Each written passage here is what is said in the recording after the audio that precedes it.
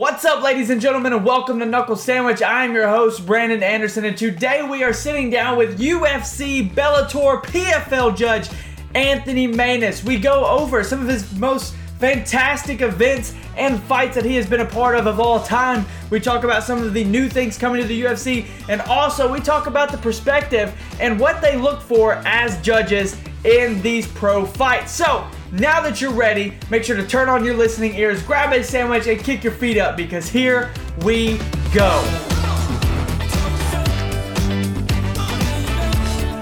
All right, ladies and gentlemen, I am here with the one and only former light heavyweight champ, kickboxer, promoter, ref, administrator, judge, you name it, he's done it. We are here with Anthony Maness. Anthony, how are you, my friend? Yeah, glad to be here, brother. How you doing? I'm good. I feel like I didn't really do the introduction justice with everything that you have done in the combat sports world, but hopefully we touch on quite a bit of it in this interview today. But yeah, I mean, I just saw you just last weekend at in Clarksville at the fights. How did you enjoy those? Those were pretty good. I felt like. Yeah, I was impressed. Angel Promotions used to do shows years ago, and they've been on a hiatus, and it was good to see them come back. It was great to be in Clarksville. I got to see a lot of old friends, and the fights itself, I think they were really, really well. Yeah. And the Clarksville fan base has always been solid. That's a fight town, and I was impressed with the turnout. Yeah, It it for it sure. looked sold out. I don't think they could have got another person in that venue.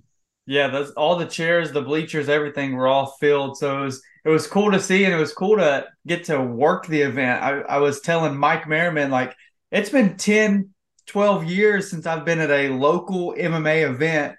And so to be working it, doing interviews and all that, it was cool to feel like I didn't miss a beat. I was back in the whole process again. So it was pretty neat. But yeah, the crowd was exciting. They were in it from the beginning to the end. It was really good. I'm excited for more to come, hopefully, in Clarksville. We'll see. Um, so let's talk about you as a fighter coming up, right? Like I had said in the intro, you were light heavyweight champion in kickboxing. I did some digging around on Facebook and Google and all that stuff. You were once ranked number 4 in the world in kickboxing, if I'm correct, right? No, right, right. That was right before I won the world title. Wow. So talk to me a little bit about that. How did you kind of get into kickboxing and then really start to climb up the ranks and those kind of things? Well, my first love has always been boxing. Hmm. Um, I I came up in the golden when I was a kid. I came up in the golden era. We had Muhammad Ali was at the end of his career, but there was George Foreman, Frazier, Ken Norton, all those great, great heavyweights that captured my imagination. Then we had, Sugar Ray Leonard, Roberto Hmm. Duran, all of them. And boxing was in its, to me, it's heyday. Oh yeah. So I started boxing when I was 12 years old, sub novice. I finished my amateur boxing career 13-1. Um, so by then, I was like 18, 19. And during the off season, the Golden Glove came to Jackson, Tennessee once a Hmm. year. Someone that I worked with, Mr. David Rhodes, he was a black belt in Waterloo Karate. He suggested that I try karate just to keep my reflexes sharp. Um, and along about that time, the PKA premiered on ESPN, Wow. and I got introduced to the Bill Wallace, Bob Thunder Thurman, those kind of guys. And so I said, that's what I want to try. So by the time I was a brown belt, I started amateur kickboxing and finished at 45-5, 38 knockouts. And so I was like, wow, I like this. But I always want to point this out to any potential fighters, and I guess this translates into other things too. A lot of people like to talk about the successes, the great record, and things like that. I lost three of the first four amateur fights I had. Wow. I was 1-3. Can you imagine how my friends and coworkers and family was saying, "Look, you suck. Yeah, hang it up You already. you suck. Hang it up." But I was just like, I, I I see what I'm doing wrong. I'm too tentative. I'm trying to be too technical. Mm, At the end of the day, it's a fight. So I had to let that brawler in me out, and I think I won like 38 straight. To any young fighter, a loss can be used as a great opportunity to grow. mhm. Now, obviously, combat sports is not for lose a fight. Don't think that that's the end. So that's a lesson that I learned early in my Oh yeah. career.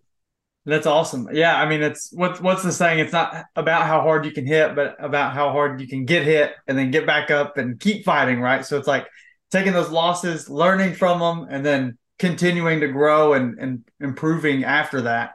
Um, so you had what'd you say, 50 fights, 45 and 5, right?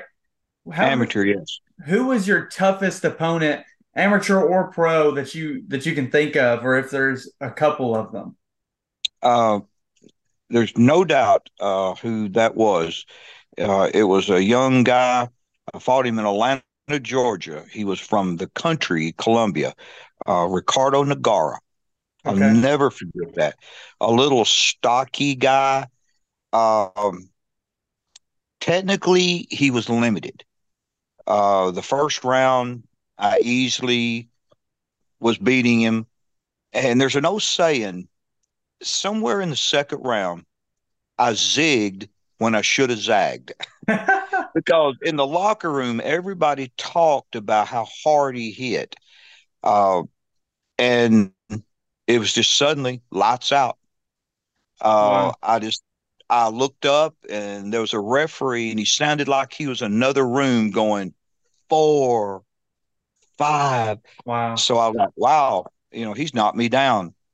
So I struggled to my feet and I didn't realize it, but there was a puddle of blood on my chest because he had just like bloodied my nose. Yeesh.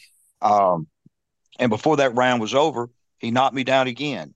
I got knocked down twice. I was one knockdown from getting stopped. By the way, I was never knocked out in amateur or pro, There but you he go. came really close. Wow. And that the third round, I was just fighting to survive. Basically, him chasing me around the ring and me, well, trying not to get hit again. And one reason I will never forget that fight, and this carried over into me as a judge to this day, I won that fight. I could not believe it when they read the scorecards and I won. I did not win that fight. Mm. Trust me. Trust me. I lost that fight. And I had the opportunity to talk to one of the judges many years later. And we were talking, and I said, I've got to ask you. And he didn't even let me finish. He said, Anthony, you won that fight. You did. And I said, no, I didn't. Trust me, I didn't. And he started trying to explain how he gave me the first round and the third round because Nagara never hit me again. But come on, Yeah. I was fighting to survive. And basically, it was a foot race, him chasing me, trying to finish the job. But as a judge this day, I never forget how horrible I felt being awarded that decision Mm. when I knew I didn't win. Yeah. As a judge, you're not doing a fighter any favors by awarding them a fight that they know, the crowd knows, their coaches know, everybody knows you lost. You just Yeah. got a hometown decision. which Atlanta's not my hometown, but a It's southern closer boy, than Columbia. Yeah, yeah, yeah. much closer than another country. So, So how did I know that, man, we could I feel like I could just sit here across my leg and just listen to you talk for about an hour or two about stories because it's just so interesting to hear about kind of the upbringing of you in combat sports and how that's transformed into who you are as the person and the judge and things like that today. Another thing that I want to talk about or touch on, and this probably segmented into this as well. Lexington, Tennessee is like your hometown. I remember a long time ago in the Team Rock Cage Assault days, Strike Team. yes, When did Strike Team kind of come around, and was that kind of ever something that you really envisioned yourself doing? Is like being part of this fight team, coaching things like that, taking these amateur fighters and bringing them pro, and is that something that you really thought about young days absolutely moving not. up? Yeah. Not at all. Um, I had pretty much gotten out of the fight game. Okay. Um, I was the head of security for a local bikini contest that was held at Fisherdale, every the tea room every year. And after the contest, we always got on somebody's pontoon or houseboat, and the party started. Well, this young guy jumped up on this boat with a python around his neck, and he said, "Do you know me, Anthony Maness?" And I did recognize him because I went to church with him. And I said, "You're Jason Wood." Oh And he gosh. goes, and he goes, "Well, I want to be a fighter." And I remember thinking in my head, "Oh, do you now?" And I said, "I tell you what, um, come to Harvey's gym next Monday night, and we'll see." I Yeah. didn't even expect him to be there, but he showed up. He immediately agreed to fight in an amateur kickboxing event that next Thursday. He did remarkably well. And I was like, wow, he's the real deal. Yeah. So that started the process of actually teaching him how to fight. And that kind of bled into my involvement into mixed martial arts. Okay. I saw real quick, I could handle the striking, but I was sorely lacking in the submission, the ground game. Hmm. So we sought out a guy named Max Bishop Yep. and from Arkansas, and he loved Jason too, and he saw the potential. And so we just started blending what Jason was learning from Max into the striking that I was teaching, and Strike Team was born. Wow. And I said, the stars lined up with that team. I had Teddy Holder from Henderson, Yeah. who ended up fighting for a world title himself. He lost, but he still fought for it, and that's a hell of an accomplishment. Oh yeah. Um, Bobby Taylor, I think he's the fourth ranked bare knuckle boxer in the Yeah. world right now. I had obviously Jason, who actually fought for a world title himself. Hmm. It was just a bunch of super talented athletes that all came together to make Strike Team. Yeah. Like I said, with the Team Rock days, I remember Strike Team not necessarily as a rival, right? But you guys had one dude that everybody in Camden wanted to beat, and that was Lane Lockhart. Yes, yes, Everybody wanted to beat Lane Lockhart, and nobody ever could as an amateur. We couldn't figure it out. And I remember, like, yeah, I think it was Adam Smothers and Chad Snyder, and everybody was like, I want him," and we couldn't do it. And it was I yeah. just remember that when I think of Strike Team, I think of those names like you said, like Bobby Taylor, Teddy Holder, Jason Wood, Lane Lockhart, all those guys. Cody Moore was another one. Cody Moore, Yeah, and it was that was a Wesley Conway. yeah, Uh, yeah, there were several great, yeah. great fighters. It's so interesting Jimmy to hear Potts. Jimmy Potts. Yes, I remember Jimmy too. That was such a you guys had such a well-rounded team for sure. It was you guys had a great group of dudes that tried to do everything, not just get in a cage and brawl, right? Like they actually understood and loved the game for itself rather than just trying to get in there and just fight somebody. Yeah. Which Can you was imagine how fun it was for me to coach them right. animals? It's like, wow, it's so fun coaching these guys who are all true fighters. They listen, they they put in what you show them, teach them into action, and it was fun. It was a real fun part of my life. What's some of the best memories of Strike Team, if you have any, just to pull out? Well, now that the statute of limitations is probably passed, I can tell you know, they were a fun bunch, not only in the ring and cage, but outside. I'll Hmm. never forget, we were like in Arkansas, I think, for a fight.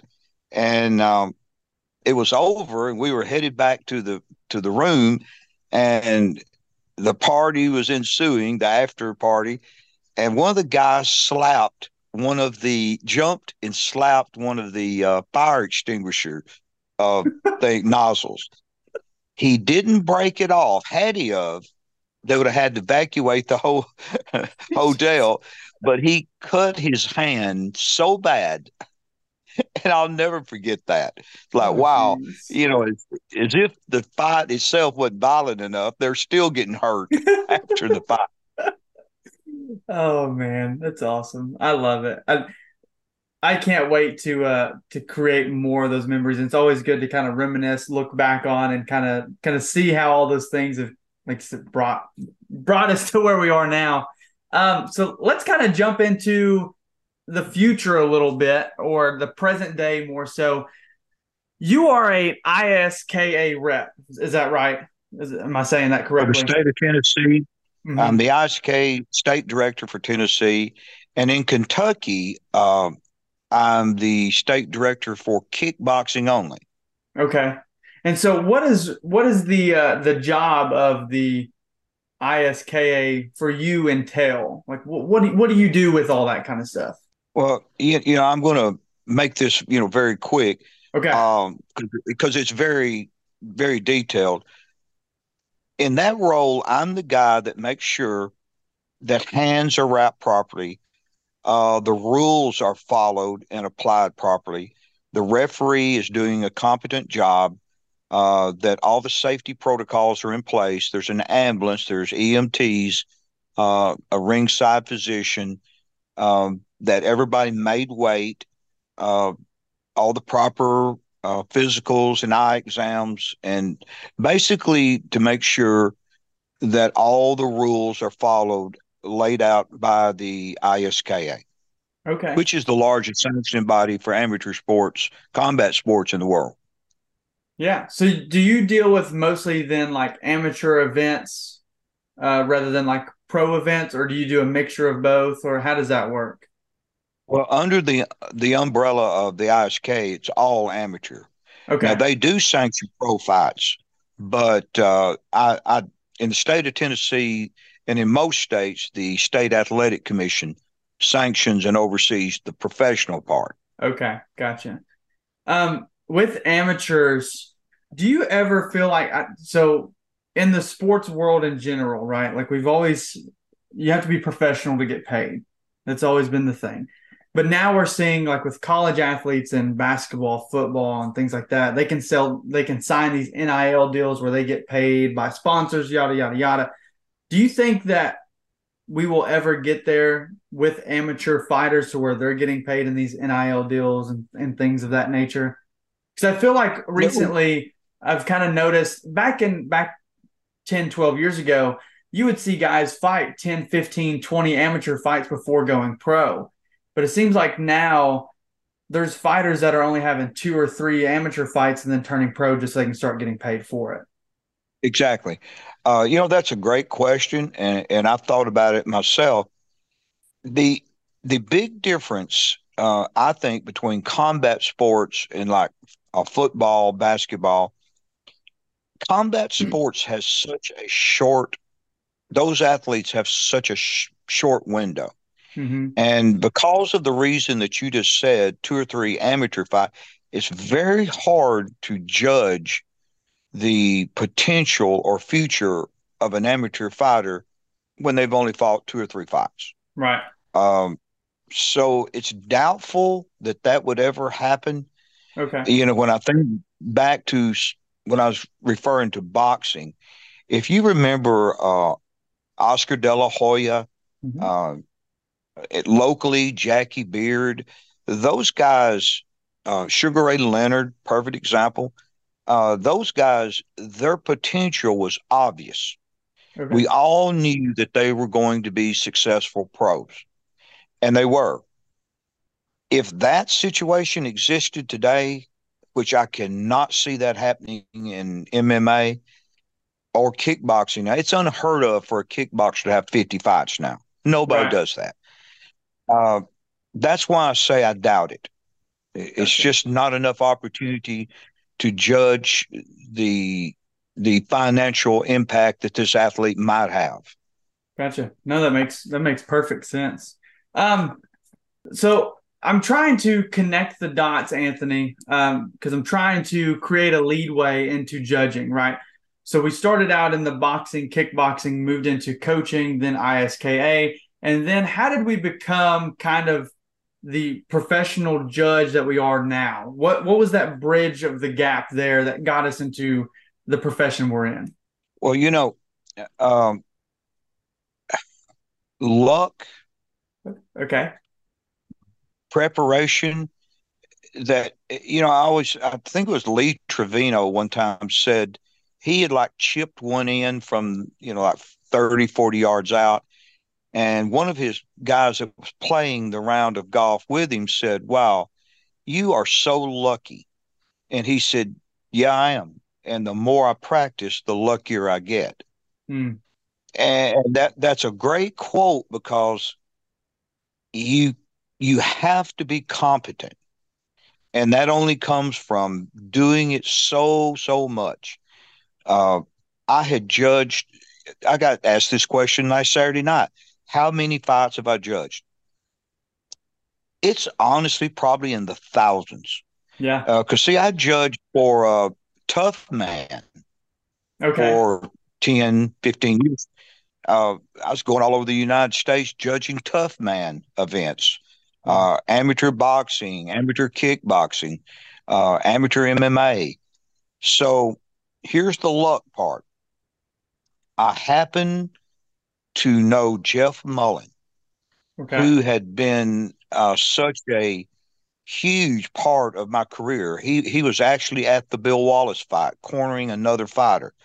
So he saw me from fighter to judge, and he was very impressed with me as a judge.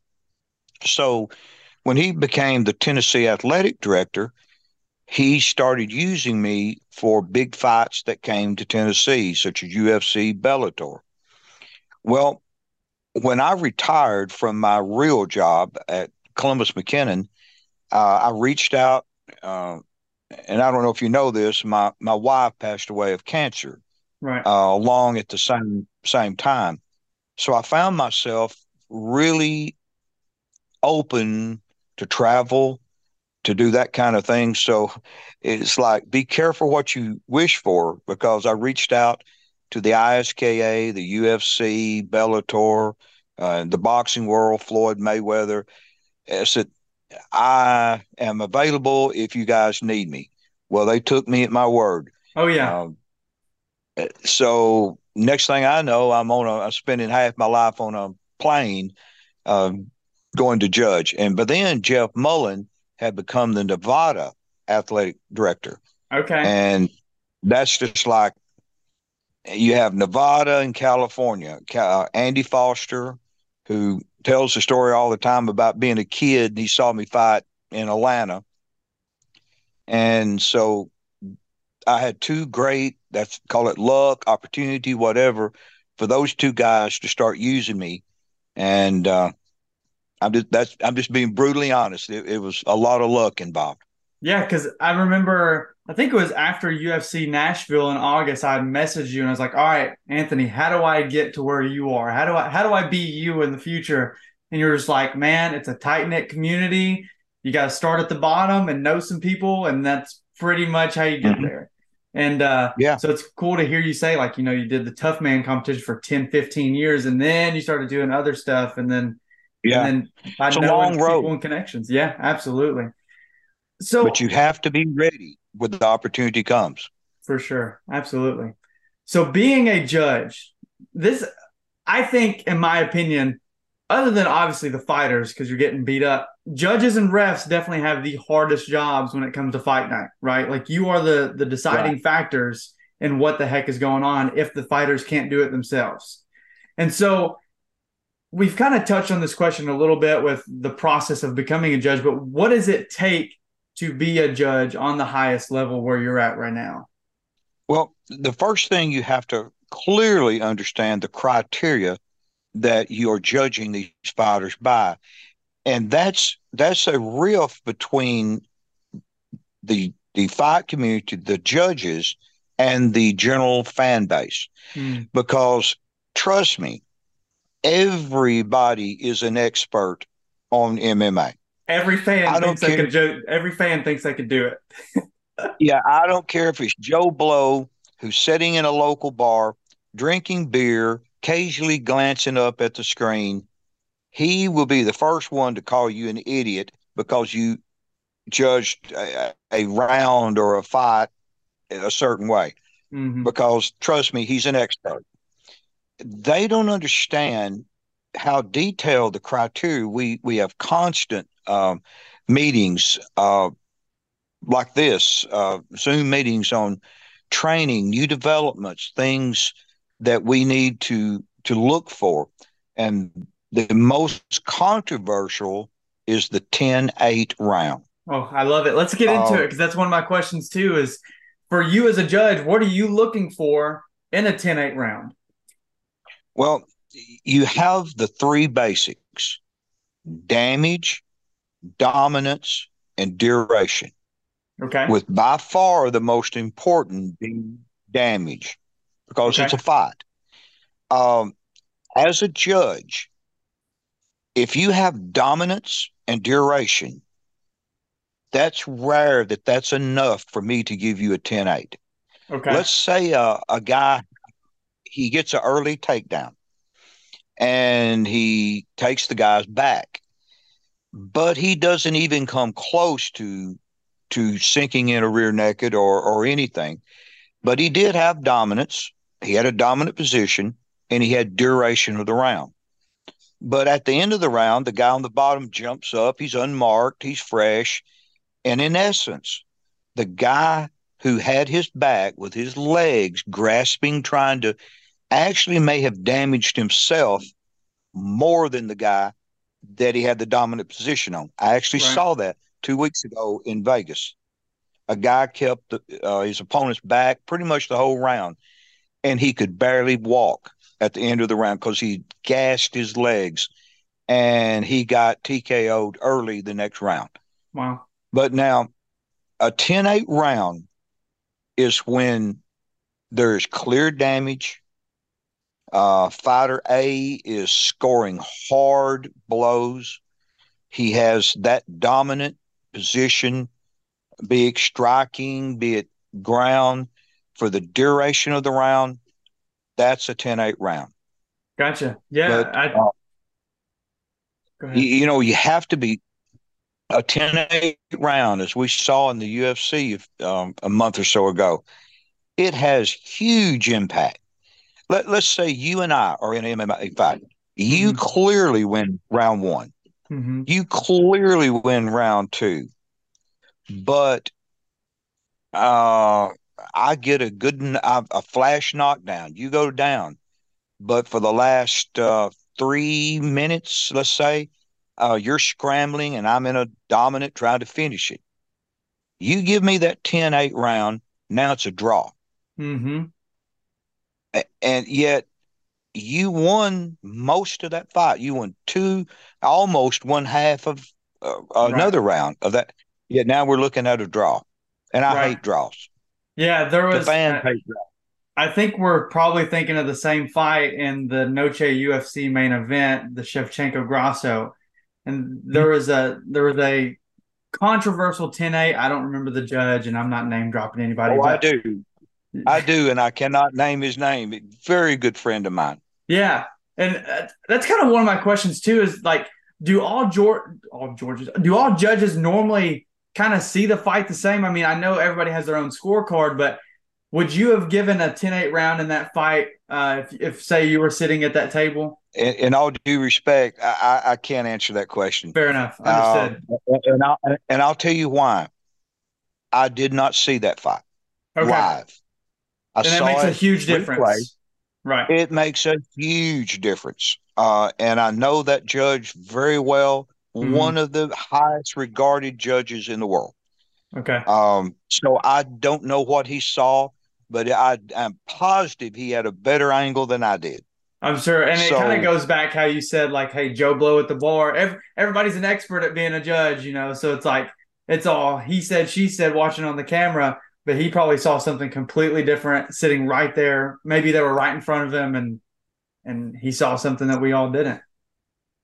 I'll give an example. Yeah. There was a round in one of the prelims several weeks ago at a fight night, UFC fight night. I was the only judge that gave it this round to the fighter that the other two judge said lost this round.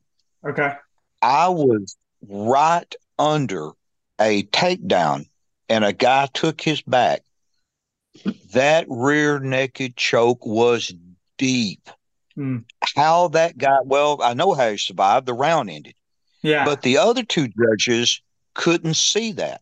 Right. And when later, when I told them, we always have a meeting about why we scored that, the other two judges said, I had no idea it was that deep. I couldn't see from that angle. I said, no, your back, their backs were to you, Yeah. but it was right above me. It was deep.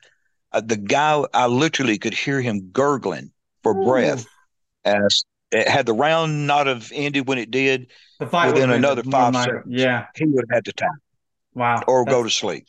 that's amazing. That's awesome. I mean, it's so cool to hear that kind of stuff, like I said, because we don't have that kind of vantage point watching on the TV or even in the stands. I mean, you to get the best view of the fight, you've got to be right there. And I one day I'm gonna do it. I'm gonna watch it like that because I want to. That's amazing. All right, Well, hang on. you have to have quite a budget for your dry cleaning Yeah. because you get a lot of blood on your shirt and jacket and things like that. All right, so we've talked about 10-8 rounds and how damage, duration, and dominance really play a role in that. Um, and we talked about too how the vantage point from beside the cage is completely different from watching on TV or even live just from the stands. I heard recently, and I think this is probably just like a hypothetical theory or something like that, but I want to get your take on it too. I think it was on the Anik and Florin podcast, if I'm not mistaken. Apparently, they were talking about that there could be one day where we get to where there are five judges judging a fight rather than just three. What's your take on Yeah. having more judges for a fight? Well, obviously, it gives more opportunity for different angles to be observed. Uh, Initially, I would think yes, you would probably get a better decision.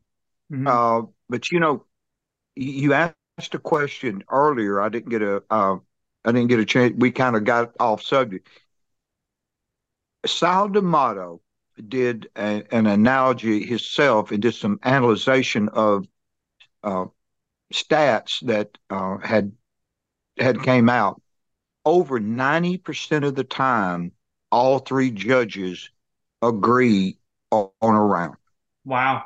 I know it doesn't sound like that, but when he did, I mean, he's going from prelims that you probably never see. Right. Uh, it we agree, and then I think, well, yeah, I can believe that because we go into those debriefing meetings, and usually all three of us agree, and you know, Here comes one of my stories. Okay. All right. This was like 3 months ago, I guess. I was assigned the very first fight of the event, which is a prelim that rarely gets televised. Okay. I can't even recall the two fighters. It was a very easy fight to judge. One fighter clearly dominated 2 rounds. The other guy got the best shot 1 round. All three judges saw it 2 rounds to 1 for the winning fighter, unanimous decision. So I sit down in my chair and my phone starts buzzing. I thought at this rate, well, I started getting worried. Maybe, my family, something's going on at home. Yeah. I look down. I have 3 messages on Facebook request, which means it's messages from people that I'm not friends with, Mm-hmm. and Instagram, 3 messages on Instagram. This is 6 messages in 30 seconds. I'm going to give you examples. Just how stupid are you? Are you blind? Uh, Wow. are you a member of the mafia? Who paid you off? How much did it cost for you to see that fight? And I'm like, oh my God. Holy moly. It wasn't even a controversial fight. It was a easy fight to judge. But that just goes back to what I was saying. Everybody in this world is an expert. For sure. And they they don't understand just because you come from the same hometown or you know this guy because you went to high school with him Mm-hmm. or you like the color of his trunks, you have to put all of that aside. And the athletic commissions go far as they can to make sure those kind of things are not at play. I will never be able to judge Nathan Maness. Okay. Nathan is not even related to me, but we have the same last name. I said because he fights this weekend, I do believe, like I think it's this weekend or next weekend, I believe. But yeah. I think it's the next weekend. Okay. It's highly unlikely that I would ever be able to judge Bryce Mitchell, Nate Landwehr, uh, because they just know that I have a long relationship with them. I mean, I saw Mm-hmm. these kids fighting when they first started as amateur. Yeah. And even though I'm relatively positive I could judge them impartially, they just don't even want to put me in that position. And I Yeah. respect that. I don't want to Absolutely. be put in that position. It to that casual fan, it's hard to put those things out of your mind. You may Absolutely. be impressed with this fighter from 3 fights ago. Might have become a fan, and they let that bleed into. uh, In essence, when I'm judging a 3 round fight, we are taught it's 3 fights. Every round stands on its own. You Interesting. can't even let if they did something super impressive, like I'm a old kickboxer. Let's say in the first round, this guy lands a beautiful roundhouse that I cannot let thoughts like this. Oh man, he's a kickboxer. That was a Mm-hmm. great kick. He is super talented. No, he landed a kick. That's all he did. He landed a kick, and you have to focus. It's pinpoint focus on everything stands on its own. Yeah. At the end of that round, if I think fighter A won, when I turn that card in, when the bell rings, it's a whole new fight. So you Fighter guys turn in B cards after each round, then, right? after each round. Okay, gotcha. And so what's kind of the criteria when judging around? We've talked about 10-8s, but even like just judging in general, like how do you what's top of the list and second and then third that you look for? Like if nobody if significant strikes were even, then like what is it? And then you know what I mean? First is always damage. Okay. Um, who is hurting the other opponent? Be it a sustained body attack, legs, they say they're attacking with leg kicks, or the most obvious to the face and head through hard shots, be it hand or foot, elbows, knees. You first thing you establish who did the most damage, Mm. because you're going to hear me say this a lot. At the end of the day, it's a fight. It's a fight. Yeah. I paid little to no attention to punch stats. Okay. And if you was privileged to some of the things that I am, you would understand how I'm not going to say they're meaningless. You've got a guy or lady sitting there tapping a keyboard. They they don't really know if that punch landed or not. They're usually rows and rows back. Whereas I'm sitting there, I hear the impact. Mm-hmm. I see the guy's eyes. Uh, I see the shock wave go through their neck and shoulder. I know that was a real punch. Mm-hmm. And if you think I'm going to give five flicking jabs that don't even wipe the sweat off the guy's face, and by the way, three of them didn't even land. It Yeah. looked like it did, but it didn't. So now that's, well, he landed five punches to this guy's one. Mm-hmm. And that one did more damage than Yeah. 50 of those little, peppering, measuring jabs. Yeah. So damage is king. Okay. Damage is always king. And Gotcha. then And you look so, for the other two, dominance. mhm. Let's say there's little to no damage on either side. Who was the pusher of the fight? Who was the aggressor? Who made the fight happen? Who had the other opponent in a state of retreat or survival? And how long was that? Was that Mhm. sustained, or was it just he had his moments? And you talk about a hard fight to judge, is one where there's no damage. No one was really the aggressor. No Mhm. one had ever got a real dominant position.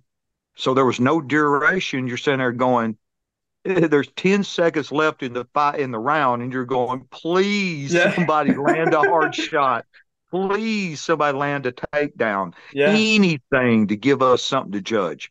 Yeah. I hate those fights. Because a lot of times, especially in the championship fights or just bigger names, whenever there's always that feeling out process, and sometimes they go a little longer than you would hope that they would, like you said, and it'd be the whole first round. I know Israel Adesanya has been known for a couple of those where it's like the first round. I know his and Yoel Romero's fight. It was like probably the hardest fight ever to judge because it's like there wasn't much done at all the whole time. Right. I hate those. Yeah. So what is the hardest fight? Let's start with this year. You've judged a lot. I've got it pulled up. I've been looking throughout all the fights you've judged, and what I found was, let's see, I'm gonna pull it up real quick. 2010 is what I have. Strike Force, April 17th. Muhammad Lawal versus Gerard Mousasi is the first one that's on here, and then the most recent one is just what 9/23, so just a couple weekends ago. Johns and Argueta. What this year? Let's talk about this year first. What's been the hardest fight for you to judge this year? I don't want to be evasive with it because that's a great question, Hmm. but it's one I honestly could not answer. I've Okay. had so many fights this year. It's been terrible that I was like, am I going to have to flip a coin or what? It's like, wow, these guys, they're just not giving me anything to judge. Sure. Um, so, which one was the hardest? It would be impossible to say. There's been so many. Do you have any like all time that you're like, man, like looking back, that was a difficult one to judge, or that you just remember vividly, like, oh, that was a heck of a fight? Because even you had, I'm looking back, and I believe this fight wasn't in Tennessee, I know, but Jake Shields, Dan Henderson back in 2010. Right. I'm like, holy moly, all these fights. Bigfoot Silva, Andre Arlovsky, Tyron Woodley, You've got them all on here. Was there any of them that you remember vividly? Like, man, that was number one, maybe an awesome fight to judge, or two, like, man, I hate that I had to judge that one. Well, this is not for any of the reasons you just named, Okay. but I will never forget Dan Henderson, Jake Shields, Yeah. because of the Nashville brawl that occurred minutes later. You remember Yes. that? Yes. Oh, I mean, I was like packing up. The event was over. Little did I wasn't paying attention to the interview in the cage that Jason Mayhem Miller had somehow got in the cage, and he asked Jake Shields a simple question: "Hey, buddy, when you gonna give me a shot?" Well, apparently Nick and Nate Diaz took exception to that, or the fact that he was even in the cage, and mayhem ensued. Oh, Uh, Jeff Mullen, he was screaming at me to come in and help restore order, even though I was a judge. I mean, Jeff knew yeah. my history and he wanted me Yeah. in the cage. Well, as fate would have it, the first guy I got to was Nick Diaz. Wow. He was so strong. As I tried to pull him off Mayhem Miller and trying to negotiate, talk to him, calm him down, as one of my friends said, Anthony, he was dragging you around that cage like a rag doll. Yeah, he was.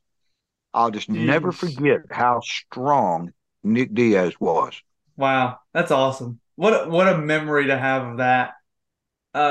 Another fight that I saw, and I had no idea that you judged this one, Adesanya and Kelvin Gastelum. Hmm.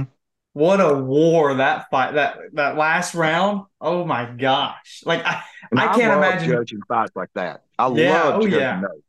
Because I can't They even give you imagine sitting plenty cage to side for judge. that. Oh yeah. That's Yeah. awesome. Man, that's so cool. I love it. What other stories you got about judging or things that happen? I'm like, man, I don't even care about my questions. Let's just go down memory lane a little bit. This is awesome. Man, I this is one of my favorite stories. Jonathan Ivey Mhm. was fighting a pro fight in Nashville, Okay. and I was sitting cage side with Jeff Mullen, and I can't really remember what capacity. I think I was the ISK rep for maybe a few amateur fights. I wasn't judging because I was sitting next to Jeff. Well, Jonathan was getting pummeled. There was a corner man that followed him around. He was a heavy guy that had face tattoos, super nice kid. And he turns and looks at me and says, Anthony, what should I tell him? Jeff Mullen grabs me by the arm and says, you can't answer that, Anthony. You can't answer that. And I didn't answer that. That was the first time I met Jelly Roll. Wow. It was Jelly Roll. That's And insane. yeah, it's funny. Uh, Jelly, he he was always hanging around the fights and Jonathan Ivy and I'll never forget. I don't know if you know this. I'm also a musician, Yes, and, absolutely. and somebody had mentioned to him, and he's like, Anthony, I hear you're into music, and I said, yeah. He goes, well, I'm a rapper, and I remember thinking, I'm sure you are. Yeah. That's Well, awesome. the joke's on me. Right, because now yeah, Yeah, the joke is on me, that, and that goes oh, back earlier in this interview when I said things transcend combat sports, other sports, and life itself. hmm. Never underestimate anybody, Oh, yeah. be it a fighter, be it a singer, be it a poet, be a track star, a football player.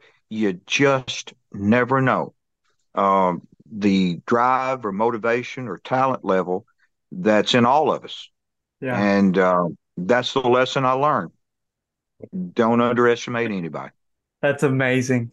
Oh, that's amazing. So, You have judged, I believe, just this year. Also, oh, let's get that back in. So you've judged UFC, Bellator, and PFL this year, I do believe, if I'm right, or maybe Yes. at least in the last 2 years.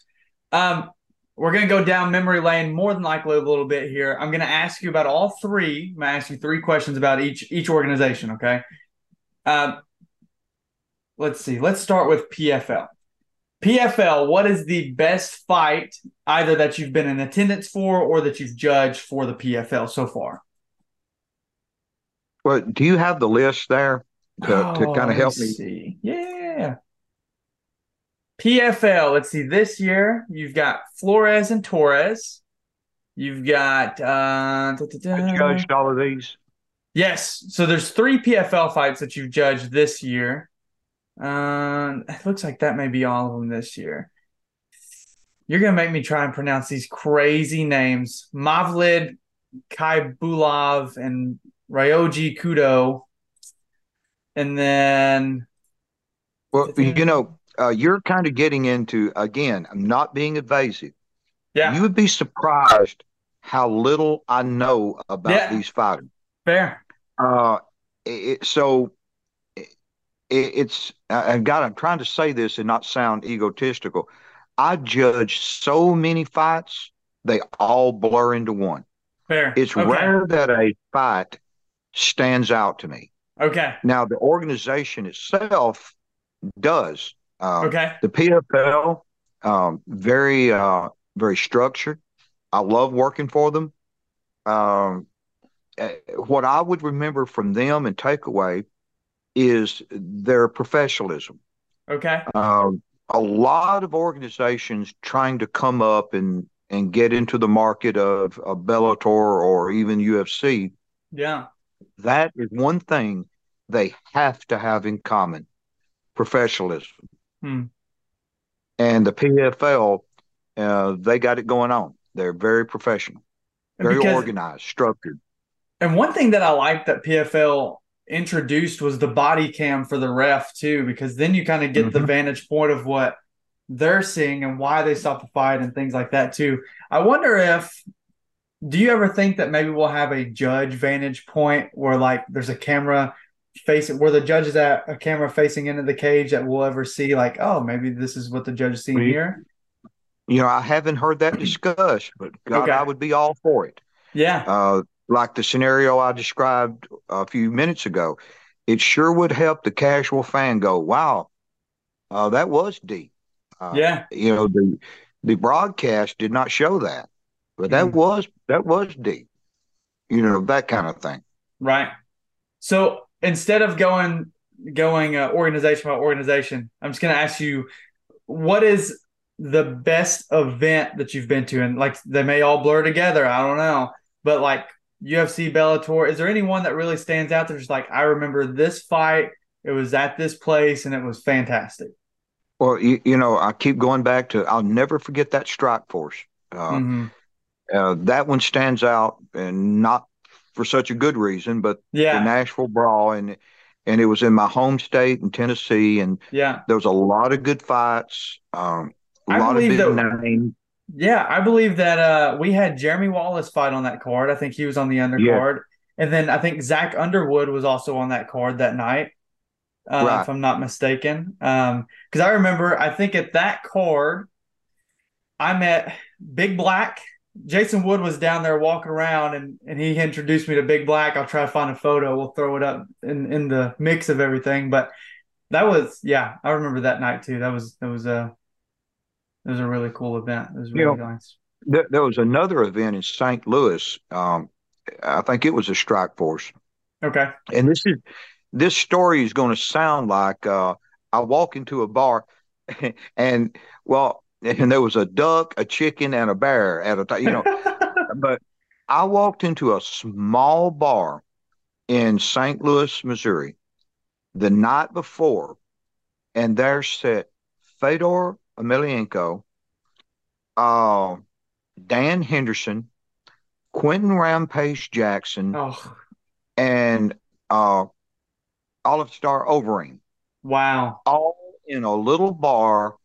not much bigger than my bedroom I'm in right now. Wow. And I just looked around and I remember thinking, gosh, I hope a fight doesn't break out. Right. This is Right. one bar. I hope a fight does not break out. Sheesh. I can't even imagine. I can't imagine number one, like you said, if a fight broke out, that happening, but two, like just even the stories that these guys were talking about or chit chatting or whatever at that table too. Because you've got, I mean, four of the greatest fighters of all time and Mhm. at one table, at one bar right there. That's insane. Oh Well, man. actually, you know, if someone asks me, who do I think the greatest MMA fighter of all time? I would have to go with Fedor Emelianenko. Really? Yeah, it's hard to imagine any other fighter that completely dominated like he did.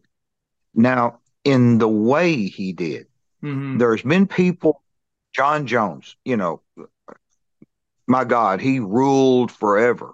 Yeah. Obviously, he's one of the greatest of all time. Um, uh, St. Pierre, the Yeah. list just goes on.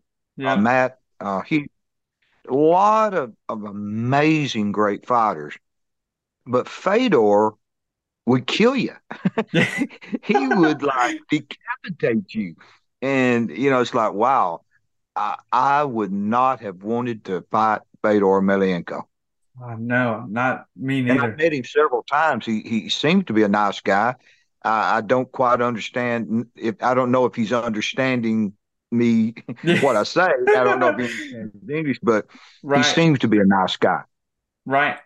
So one thing that I'm interested into getting into your brain with, you've been around, the list is a laundry list full of names. Mount Rushmore has four heads. Who is your Mount Rushmore of fighters? Who's your four? If Fedor's your greatest, he's got to be on there. Who's the other three that are kind of at the top of mixed martial arts ever? Okay, so we are only talking about mixed martial arts. Let's talk Uh, about mixed right. martial arts. Because I'm a huge fan, in boxing. I don't know if you're familiar with a boxer named Julio Chavez. Yep. Uh, he was he was incredible as a Yeah. boxer. We're focusing on MMA. Well, I said Fedor, Mm-hmm. uh, George St. Pierre. Yep. He would be one. And I mentioned Matt Hughes. I was very in John Jones. That would probably be four. I like it. That's a heck of a list right there. Um, let's And, dive into you. Go ahead. No, you've got something else. I like it. I love quoting Corey Schaefer because he's said so many great things that he's the president of the ISK. Okay. He did a speech one time at a strike force that had an all-star crowd listening to him. He said, "What do you guys think could be the worst thing that happened to you tonight?" He said, "If you think losing is the answer, you're wrong. The worst thing that could happen to you tonight is be boring Mm, because what we do is entertainment. right. People are buying tickets, they're buying pay-per-views, they're turning on their TV sets if it's CBS, ABC. If you bore, they're not going to want to do that. Mm-hmm. So those four people that I just named was rarely ever boring. Yeah, that's They true. brought a charisma, they brought an energy, and it's an intangible thing that's hard to describe. They just brought something to the table. Mm, And when I say this again, I hope no one takes this as being egotistical. It just was what it was. People ask me about why I was so popular as a kickboxer. One guy summed it up better than anybody. He said, "When I come saw you, every time I come saw you fight, I knew something very violent was going to happen." yeah.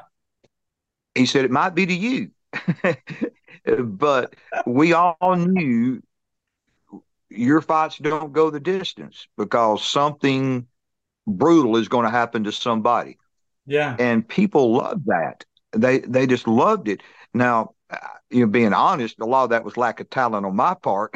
That's just my recipe for trying to win. Sure. I had to make them wars, uh, because I didn't think I was fast enough or technical enough to win technical point decisions. That's just wasn't the kind of fighter I was. Mm-hmm. And when I look at these guys, those are the kind of guys that really stand out to me. The guys that want to finish a fight. Uh, they're not content with winning a decision. They want a submission. They want a Mm-hmm. knockout. Mm-hmm. They want to leave no doubt in anybody's mind tomorrow over the morning coffee. There's no controversy. There's no questions about who won that fight. I Yeah. really love those guys Yeah. and ladies. Yeah, that's a fantastic answer. Like that's because you never really think about fighting as the entertainment business, like you said. And even though it is, I mean, you're buying the pay-per-views, you're buying the tickets. And I feel like right now in the UFC specifically, we're starting to kind of see that movement more into entertainment, right? Because they just partnered with the WWE, and formed TKO. Like we're starting to kind of see these more personalities coming out. Sugar Sean O'Malley, Conor McGregor. These post-fight interviews are getting more and more entertainment like. How do you feel that that is doing for the business in itself? Is that a good thing? Do you think it's a good thing, a bad thing? Now, that's a great question. And I have mixed feelings about that. There's one thing that I cannot tolerate is the integrity of the sport being watered down Mm-hmm. because I love combat sports. I just told you earlier in my career, that's one thing that especially boxing has struggled with is the integrity. MMA and kickboxing, I rarely ever hear anyone question, was that fight fixed? Was that fight thrown? Right. And I love that. I love the fact that everybody knows it's real. Yeah. It is real, and you can tell. I, I hope that line never gets blurred for the sake of entertainment. Right. Uh, so that's my concern. But as far as is this bringing it to a bigger audience, obviously I like that. Mm-hmm. Um, and the UFC is, again, an amazing organization, very conscious of this thing I'm talking about. Right. I don't think that they would let that happen. Yeah. They just have a great marketing. Like I said, a lot of people don't realize just how floundering the UFC was when the Zuffa brothers purchased it. I mean, it was basically bankrupt. It was Right. soon going to go away, and who knows for mixed martial arts if it would even exist today. Right. But Dana White, he was a brilliant guy, and he did some changes, and well, the rest is history. Right. So Absolutely. change is good. And I feel good that the UFC and Bellator, those they understand that. Mm-hmm. So, Yeah. One thing that I think with the entertainment side of things is we're starting to see champions kind of move divisions early. Like we talked earlier about like Fedor. Fedor was a heavyweight. GSP was a welterweight until the end of his career when he came back, fought Bisping. Like back in the day, we saw people stick in a division and they stuck it out and they just ran the entire division. And we're starting to see now these champs and guys start moving early just so they can get the double champ. They can get more eyes on them. How do you feel about that kind of stuff? well, I'm probably the last person you should ask that because I won 5 pro titles in 5 different weight divisions. But Mine wasn't my game room. All these belts are in there, and people go, "Wow, wow, you just must have wanted different." No, I was a kid when I started, and Hmm. as I naturally grew up, I would just move divisions. Okay. So that's how that happened. But Herb Dean and I was talking about this very subject, cage Okay. side, one day, and he said, "Anthony, what you did could not be done today."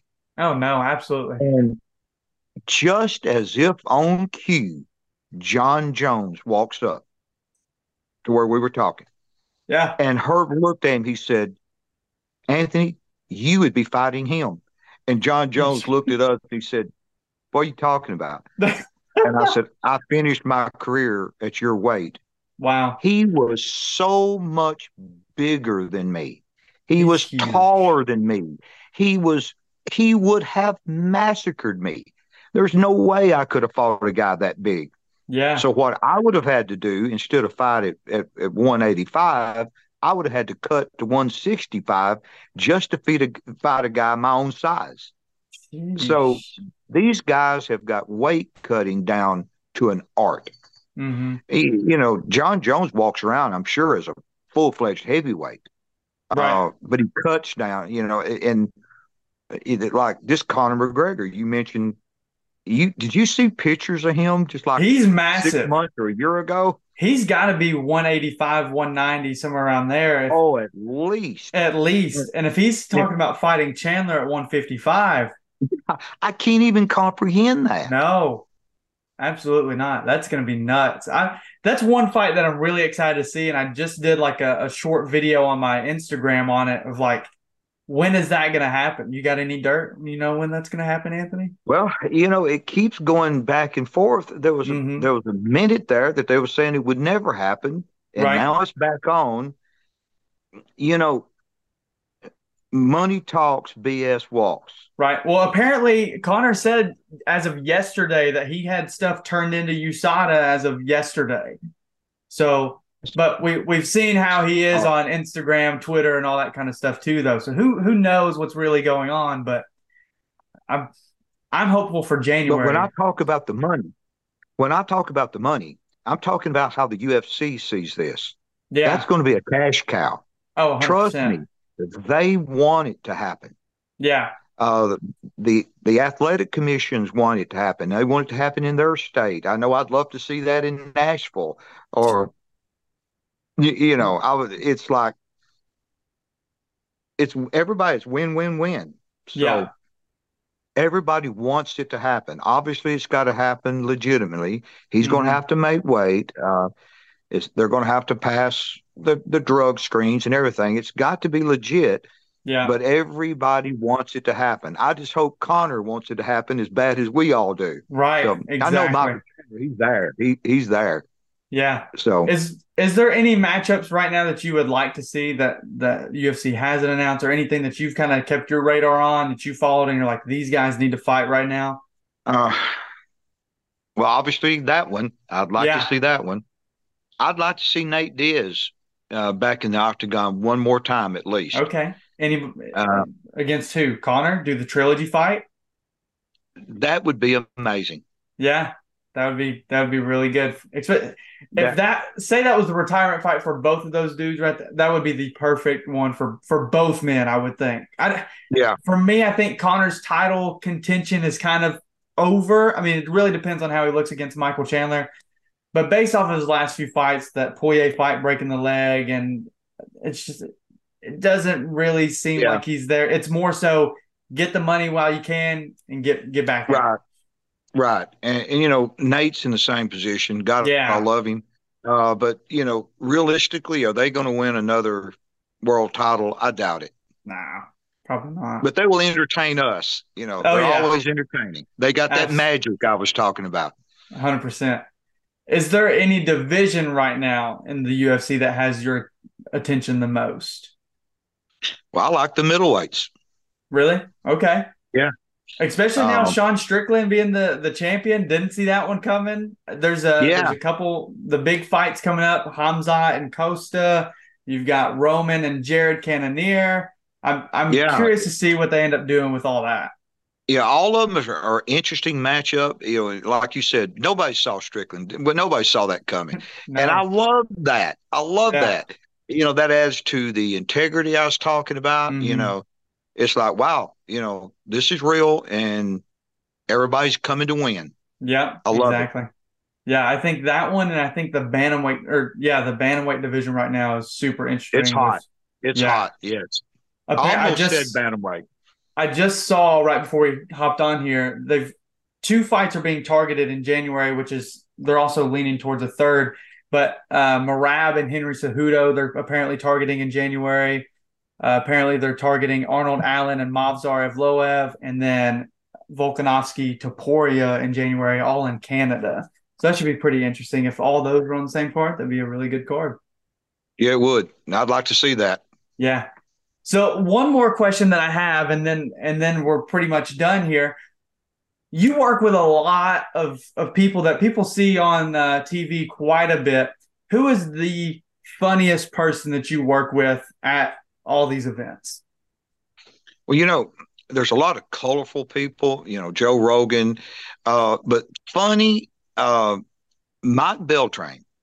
The Really? referee with the long, oh, Yes. he is a hoot. On Instagram, he's always sending me these funny videos, these TikToks, and they're all hilarious. That's Hilarious. that is not who We're, I would have guessed. That's all. That's awesome. we're constantly trading funny videos back and forth. Oh, he's a nut. Well, Very, and very good referee. Very good referee. absolutely. Yeah, I think he's easily in the top three. Easily in the Yes. top three. Well, Anthony, any shout outs you want to make? This is the end of my questions. This is all I've got, man. We've got like less than a minute left on Zoom. So what who do you want to shout out? How can people find you? Not to send you any kind of threats or messages about judging, but just to say what's up. Go ahead, spill all that out. Well, like I said, I can't thank guys like Corey Schaefer, president of the ISKA, Jeff Mullen, Andy Foster, guys like that gave me the opportunity to do the things I love. And I'm on social media. You can check me out on Facebook, Instagram, um, Snapchat. I love hearing from you guys. So hit me up and follow these crazy stories. That's my life. Well, Anthony, I appreciate it so much with you being on here. It was a pleasure to sit down for the last hour or so and hear all the stories and memories and reminiscing and all the things.